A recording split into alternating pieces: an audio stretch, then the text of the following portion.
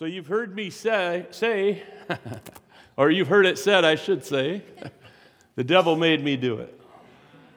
Right? You know, again, we are in a battle for our souls. There isn't a day that goes by that wily, crafty serpent isn't trying to trip us up, to get our focus off of God and onto the world and its pleasures. And it is something that we have to be cognizant of. We have to keep that in our minds at all times. Because if you let your guard down, what happens? You're going to end up having a fall, right? The good news is the devil cannot make you do anything. He doesn't have that kind of power. He is powerful, but he doesn't have the kind of power where he can come and manipulate you unless you let him. Unless you open the door and give him access to your heart and to your mind. And that's something that as a Christian we have to be aware of. And when you get in the Word of God, when you pray, when you come to church, what you're doing is you're building an armor around you. And I just read this recently. Somebody said if you think about the armor that the Apostle Paul talks about in Ephesians 6, he said everything is forward moving. There's no protection behind them. Why is that? Because God has your back. Amen. That's true. God has your back. Our weapons and our shield and the helmet and all that, that's forward motion.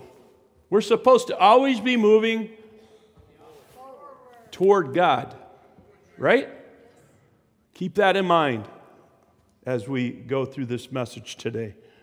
I'm going to be looking at James 4. I went there in my studies, and I felt like this was something the Lord wanted me to share. And by the way, what I'm trying to do is to build your spiritual warfare weapons, to give you tools and things that are going to help you defeat the enemy, because I feel like this new year coming, it is going to be advantageous for the church, especially those who are ready. But for those who have fallen behind, those who aren't ready, I don't know what's going to happen.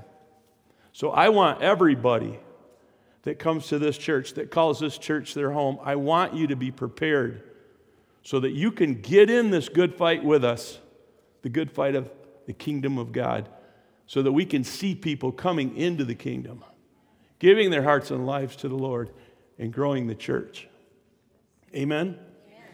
And as you can tell, I'm still a little bit raspy, but God's got this, and I'm just trusting that He's going to get me through this morning. So would you pray with me one more time? Pray this with me. Heavenly Father, give me a heart to understand what you're saying today. Give me ears to hear what you're saying. Give me eyes to see how it applies to me.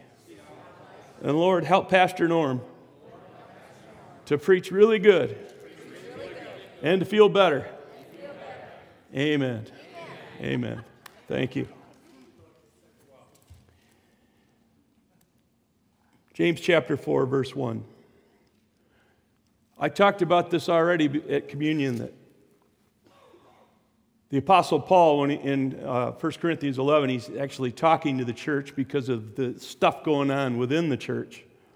And now we find James doing something very similar. And I'm not sure what the Holy Spirit's trying to say. Hopefully it's just preventative. But this is what he said.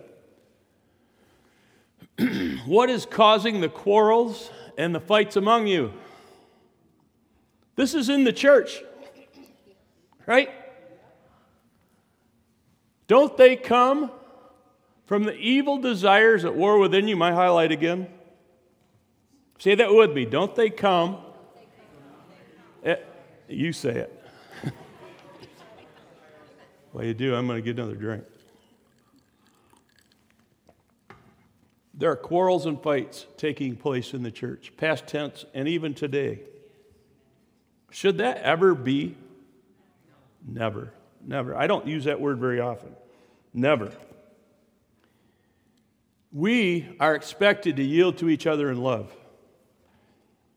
But if you feel you're entitled to always having your way, and this is something that I've seen over and over in the church, entitlement is a real problem today. And if you feel you're entitled to always have your way, whether at church or even at home, because a lot of this stuff, it's taken home, then in my opinion, you're just a spoiled brat. Can I say that? Is it truth? Nobody gets what they want all the time. And if you do, there's something wrong. I believe God wants the best for us, but sometimes He holds things back because we need to buffet this. And if He always gives us what we want, then we're just going to be, as I already said, spoiled kingdom brats.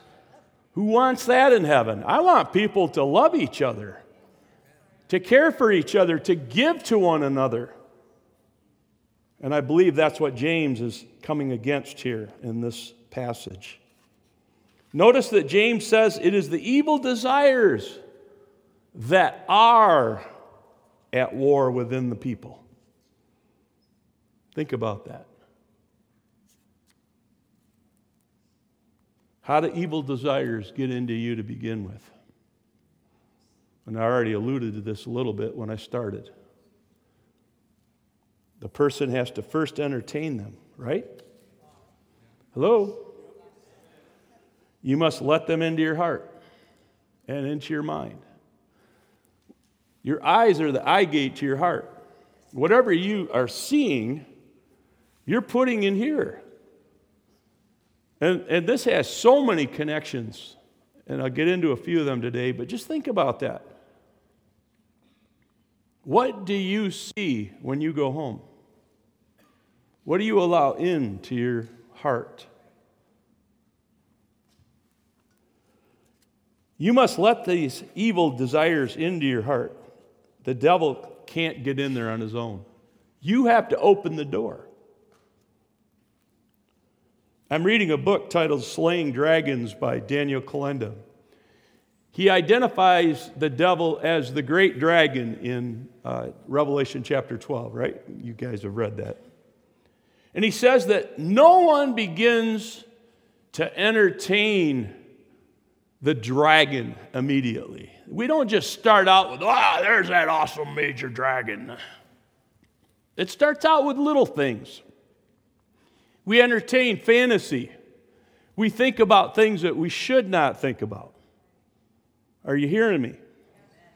And this can be anybody, young or old. What kinds of things do you allow to come into your heart and your mind? Kolenda said, usually it begins small. And as he puts it, he calls it a baby dragon or a pet dragon. I want to ask you today, what kind of sin is your pet dragon? Like I said, it starts small. Now, how are dragons born? How do they come? Eggs, right? And the thought is that when that egg is birthed into your heart or mind, what should you do with it? Let it grow, feed it, incubate it. Somebody said it over here.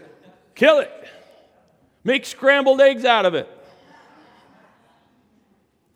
Because if you don't, what's going to happen? It's going to grow. And sure, it's cute at first. Here, boy, or girl. You know, your little dragon. You've seen some of those shows. Oh, man, they make them look so adorable. Put your sin in that critter. Because that's what we do as human beings. We entertain it. We feed it. And it grows, and it grows, and it grows into this ominous devil. And then what do you do with it? Then you're in trouble. Not that you weren't to start with, but now you're in real trouble. And the idea is that we don't let sin incubate in our lives. We don't allow that fantasy stage. We think about it. We entertain it. If we do that, it's going to grow. Jesus said this in Matthew chapter 5:28. But I say anyone who even looks at a woman with lust has already what? Committed adultery with her in his heart. This is that fantasy stage. Jesus goes on in this passage to say, if your eye offends you, pluck it out. Now, he's not. He is not saying, I don't want anybody to be coming in here next week with an eye patch on. But the idea behind it is truth. Kill it. Whatever it is, whatever that sin is, kill it when it starts. Don't entertain it. Don't let it get into your spirit. Because if you do, it's going to grow and it's going to overtake you. Though sin begins small, eventually it grows into a full-blown dragon, powerful enough to destroy you. And I know we have people in this room that can say, that's me. That's me. Hallelujah. Think of the evil that is at war within that James was talking about to be likened to this baby dragon. Kill that baby dragon before it takes you over. Now here's some good news. Everybody say, here's some good news. James wants to give us weapons to fight against the tactics of the devil. Are you ready for this? We're going to get into this a little bit more as we move on. But James 4:2. You want what you don't have. So you scheme and kill to get it. Now, let me just point this out. Most of you, hopefully, haven't killed somebody. If you have, hopefully it was in the right line of duty. But how many of you have schemed and killed somebody's character or reputation because you didn't like them? They represented something that you didn't have. And you wanted what they had, so since you couldn't get it, you just make sure they weren't going to have it either. Can I get an amen? You are jealous, James said, of what others have, but you can't get it, so you fight and you wage war to take it away from them. Yet you don't have what you want because you don't ask God for it. Perhaps others have what you don't have because you haven't been willing to spend the time to pray for it and to ask Him for it. Don't be jealous of others just because you're not willing to pay the price to get it. Hello? Oh, I wish I was as spiritual as that man or that woman. No, you don't, because if you did, you'd do what was necessary to get to that place. Isn't that truth? Verse 3, and even when you ask, you don't get it because your motives are all wrong. You want only what will give you pleasure. And this is kind of the theme as I see it here today. The world has so much to offer in the line of pleasures. At least we call them pleasures. But this is what was said from a brother named Hort, his last name. He said this, he said, God bestows not gifts only, but the enjoyment of them. But the enjoyment which contributes to nothing beyond itself is not what He gives in answer to prayer. And petitions to Him which have no better end in view are not prayers. Do you get what he's saying here? When all you're looking after, and a question to ask is, if you're always asking the Lord, how's this going to pleasure me? What am I getting out of this? Then you're probably moving in the wrong direction. And I think what we need to look at in the church is that we should be praying for others more than we're praying for ourselves. We should be helping others more than we help ourselves. It's that cross-pollination, if I can call it that. Is that Is that a pretty good word, Myron? Cross-pollination. He's a beekeeper. And he knows the necessity of having all those bees going back and forth to the plants, to the flowers, to the trees, the blossoms. Because without that, the pollination doesn't take effect and we wouldn't have the crops we have today. The church is similar. We cross-pollinate each other. We all have something to give to others. They need what we have, we need what they have. And that's the idea of the church. And when we keep this in mind as we pray for each other and we lift each other up in intercession, God moves. And you receive a blessing. Because you're doing what's right and you're asking with right motives. You're asking prayerfully the right things to ask. Jesus said this. He said, when he asked how to pray, he said, first, you pray to the Father. May your name be kept holy. Meaning that we stay holy. Right? I don't like that one. I don't want to be holy all the time. Sometimes I just want to be bad. Bad to the bone.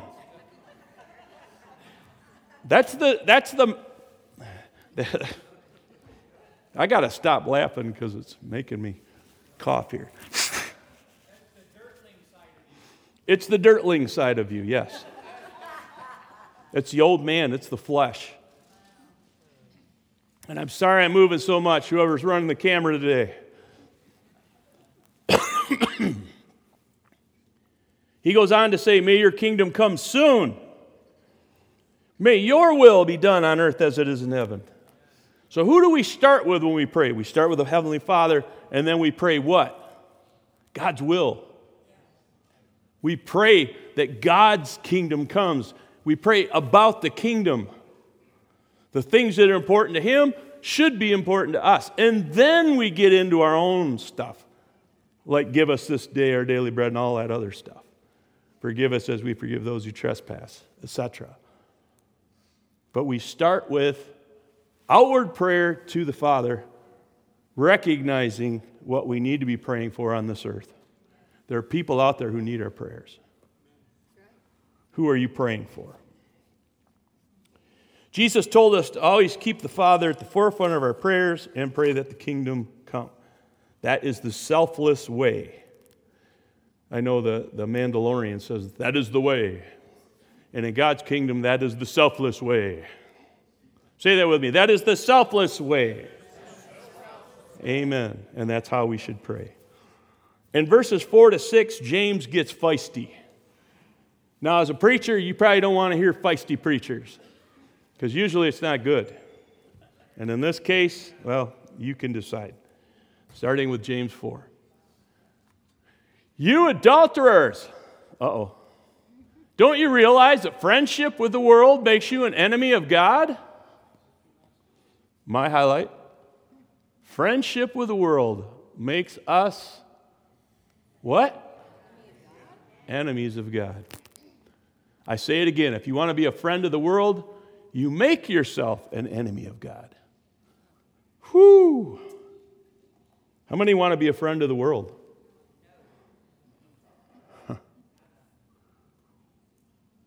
We do that when we spend the majority of our time serving ourselves, reflecting on our own life. We need to help others. We need to think outside of ourselves. Do you spend any time praying for others' needs, not just your own? Jesus was our example, wasn't he? He was our model. And then the disciples who followed him. They all gave everything they had to God and the kingdom. They didn't hold anything back. 11 of the 12 disciples were killed, martyred. And the 12th, John, they tried several times to kill him, but he had to write the book of Revelation, so God kept him safe. Right? We today, the modern church, is no different. God expects us to be selfless. We need to freely give our lives back to God. Freely He gave us life. Freely we need to give that life back to Him and spend it serving the Lord in His kingdom. Which means you need to find your place where you can serve the kingdom of God. And that's not necessarily in the church walls. It can be. But whatever that looks like, we've got people in this church that serve at the food pantry. What a great way to serve the Lord, to help those who are in need. That's just an example. But too often, the people who claim to be Christians, followers of Christ, do so in name only. When it comes to how they really live, they spend most of their days working to gain stuff and enjoy the pleasures that this world has to offer. Jesus spoke of this kind of selfish living and how it cost them everything. And I just wanted to share this real quick. In Matthew 16, He said, if any of you wants to be my follower, how many followers are in here? Okay. Not everybody's hand went up, but most of them. You must turn from your selfish ways, take up your cross, and follow me. If you try to hang on to your life, you'll lose it, but if you give up your life for my sake, you will save it. That's pretty clear. You try to save your life, you're going to lose it, but if you give your life in service to the Lord, you will actually save it. And what do you benefit if you gain the whole world but lose your own soul? Is anything worth more than your soul? For the Son of Man will come with all of His angels in the glory of His Father and will judge all people according to their deeds. And I would like to stress, according to their good deeds, because that's how the church is going to be judged. Whatever good things you did, that's the reward you will get. And I don't have time to go into that, but when the servant takes what God's given them and uses that to His glory, it results in your blessing as well as the kingdom's. So the choice is simple. Number one, spend your life for God's kingdom and enjoy His reward, or to be a friend of this world and spend your life for selfish gain and worldly pleasures, which lead to death. All right, I'm skipping this next one just because I don't have time. We're getting close. James 4:5. What do you think the scriptures mean when they say that the Spirit God has placed within us is filled with envy? Can I stop there? Let me just say this. I don't like this, the way they translated this, and I've looked at many different passages, but I usually go with the NLT, and I feel like it's pretty strong. However, in this case, I want to go to the TNIV, which actually translates this, and others do as well. Or do you think Scripture says without reason that He jealously longs for the Spirit He has caused to dwell in us? Now, I like the word jealousy, because God is jealous, and that's scriptural. He tells us that. When He told the Israelites, don't go out there committing idolatry, don't worship other gods, what was He saying? He was literally saying, I'm jealous of you. I want all of you, not just a piece of you. That's the kind of God you serve and I serve. God is jealous. When we become born again, the Lord places His Spirit within us. How many can say amen to that? Amen. He will share us with no one else. He wants to be in you. He wants to share you with Himself. But when you look at other things, other pleasures, and you bring those in, you're literally bringing the spirit of the Antichrist into you. God does not want to share that. God will not share that. When someone else takes higher priority than God in our lives, then the world becomes their friend. Hello? And they become adulterers. They sell themselves for fleeting pleasure. James is not calling the church adulterers in the sense of they cheated on their wife, although the similarity is there. And I got this quote from gotquestions.org. And it says this about adultery. The word adultery is etymologically related to the word adulterate, which means, and this is the part I want you to get, to render something poor in quality by adding another substance. Everybody go, wow. That's deep stuff. And it's truth. When you water down what God has put in you via His Spirit, you are literally adding something of poor quality. You're diluting what God has done in you. You don't need to be diluted. You need to increase in the Spirit. And you do that by keeping yourself pure and by avoiding the temptations, the pleasures that this world offers. As I see it, James' intention with this verbiage was that the church, by going after the pleasures of this world in place of one's relationship with God, would mean that we would accept something of poor quality, thus committing adultery toward God. I don't want you to be an adulterer. I don't want myself to be an adulterer. We have been reserved for God, amen? You are consecrated for Him, dedicated to do the things that He's called you to do. And when you invite this other stuff in, when you let those little dragons in, what you're doing is you're corrupting yourself. Worldly pleasures corrupt.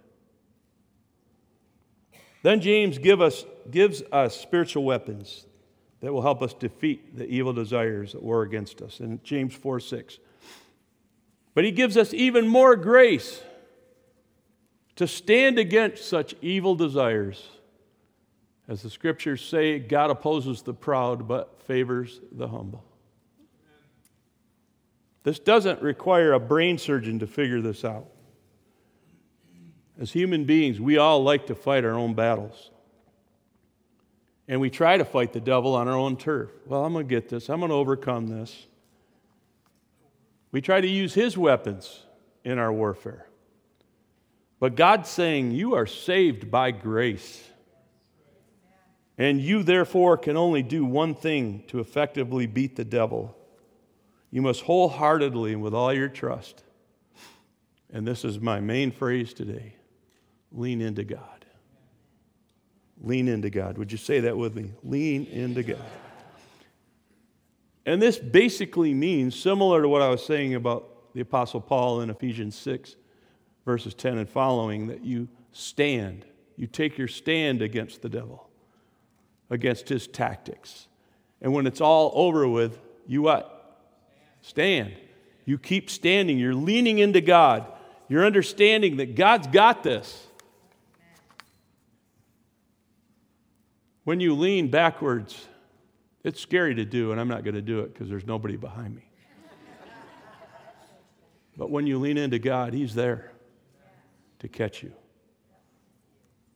When your heart begins to yearn for someone other than your spouse, what do? Lean into God. Hello? When you feel the urge to take that next drink or smoke that next blunt, what do?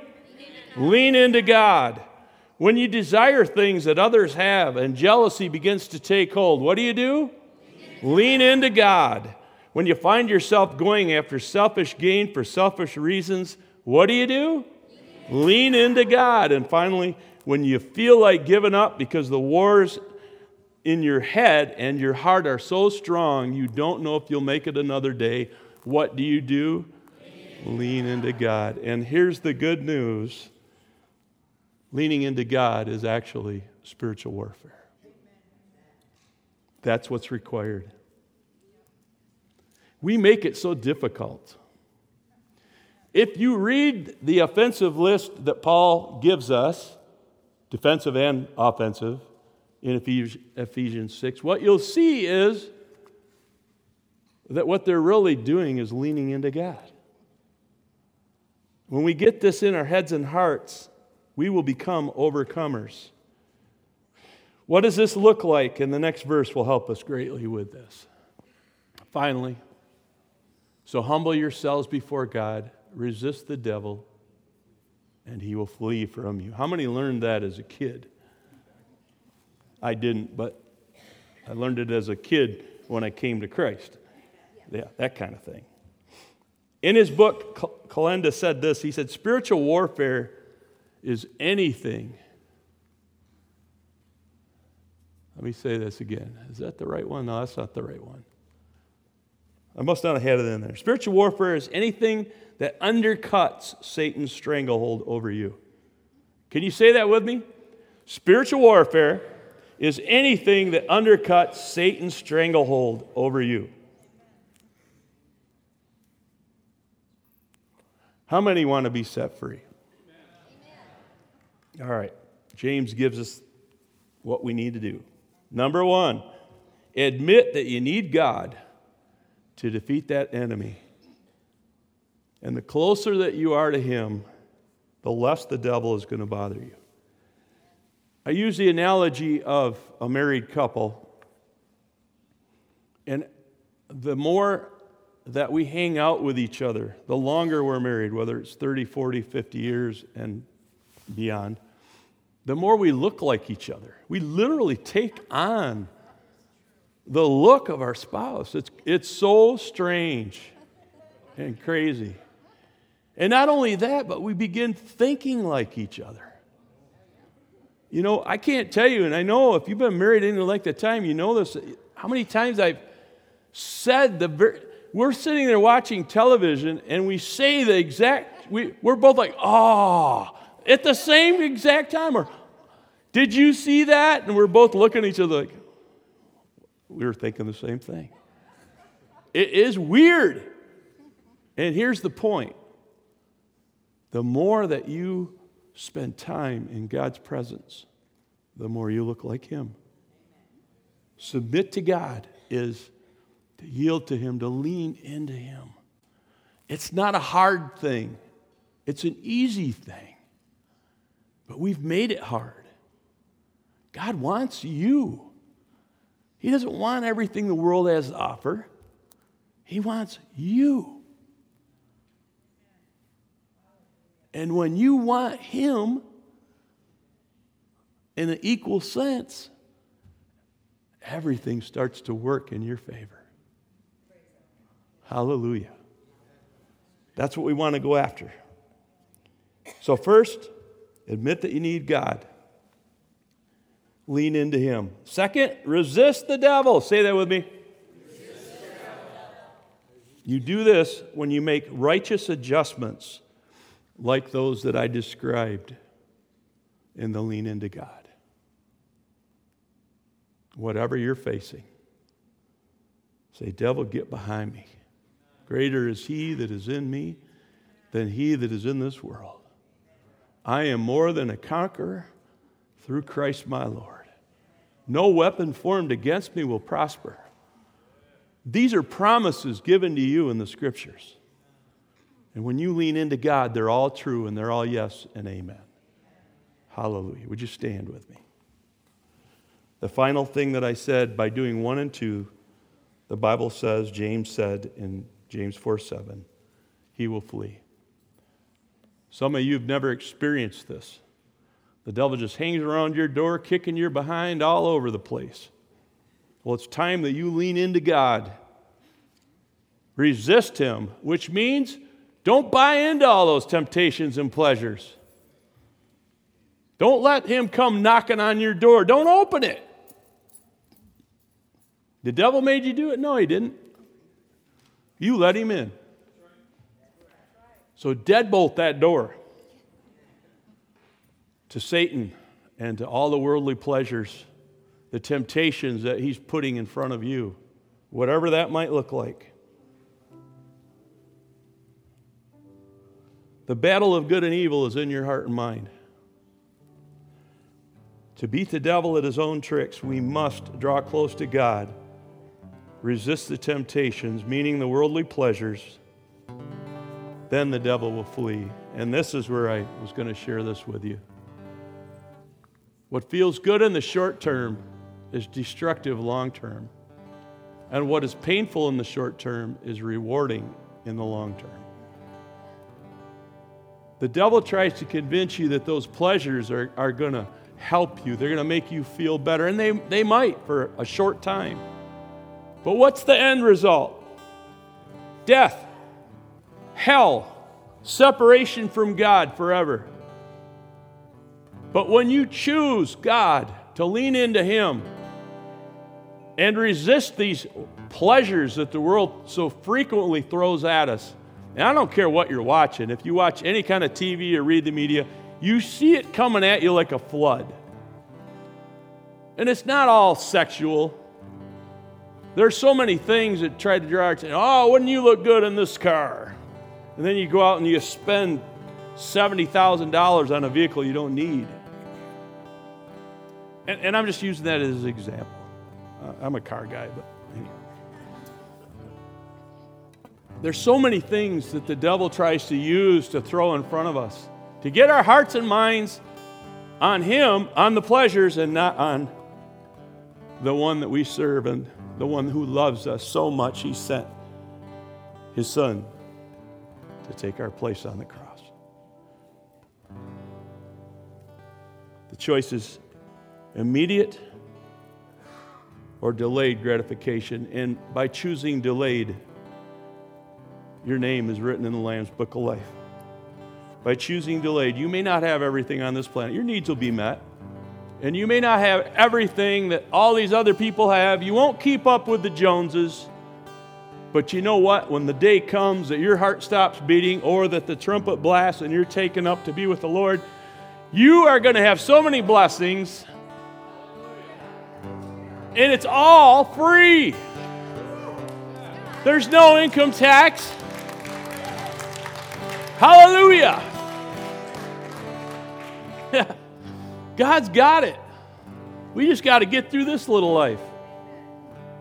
This short little life. Delayed.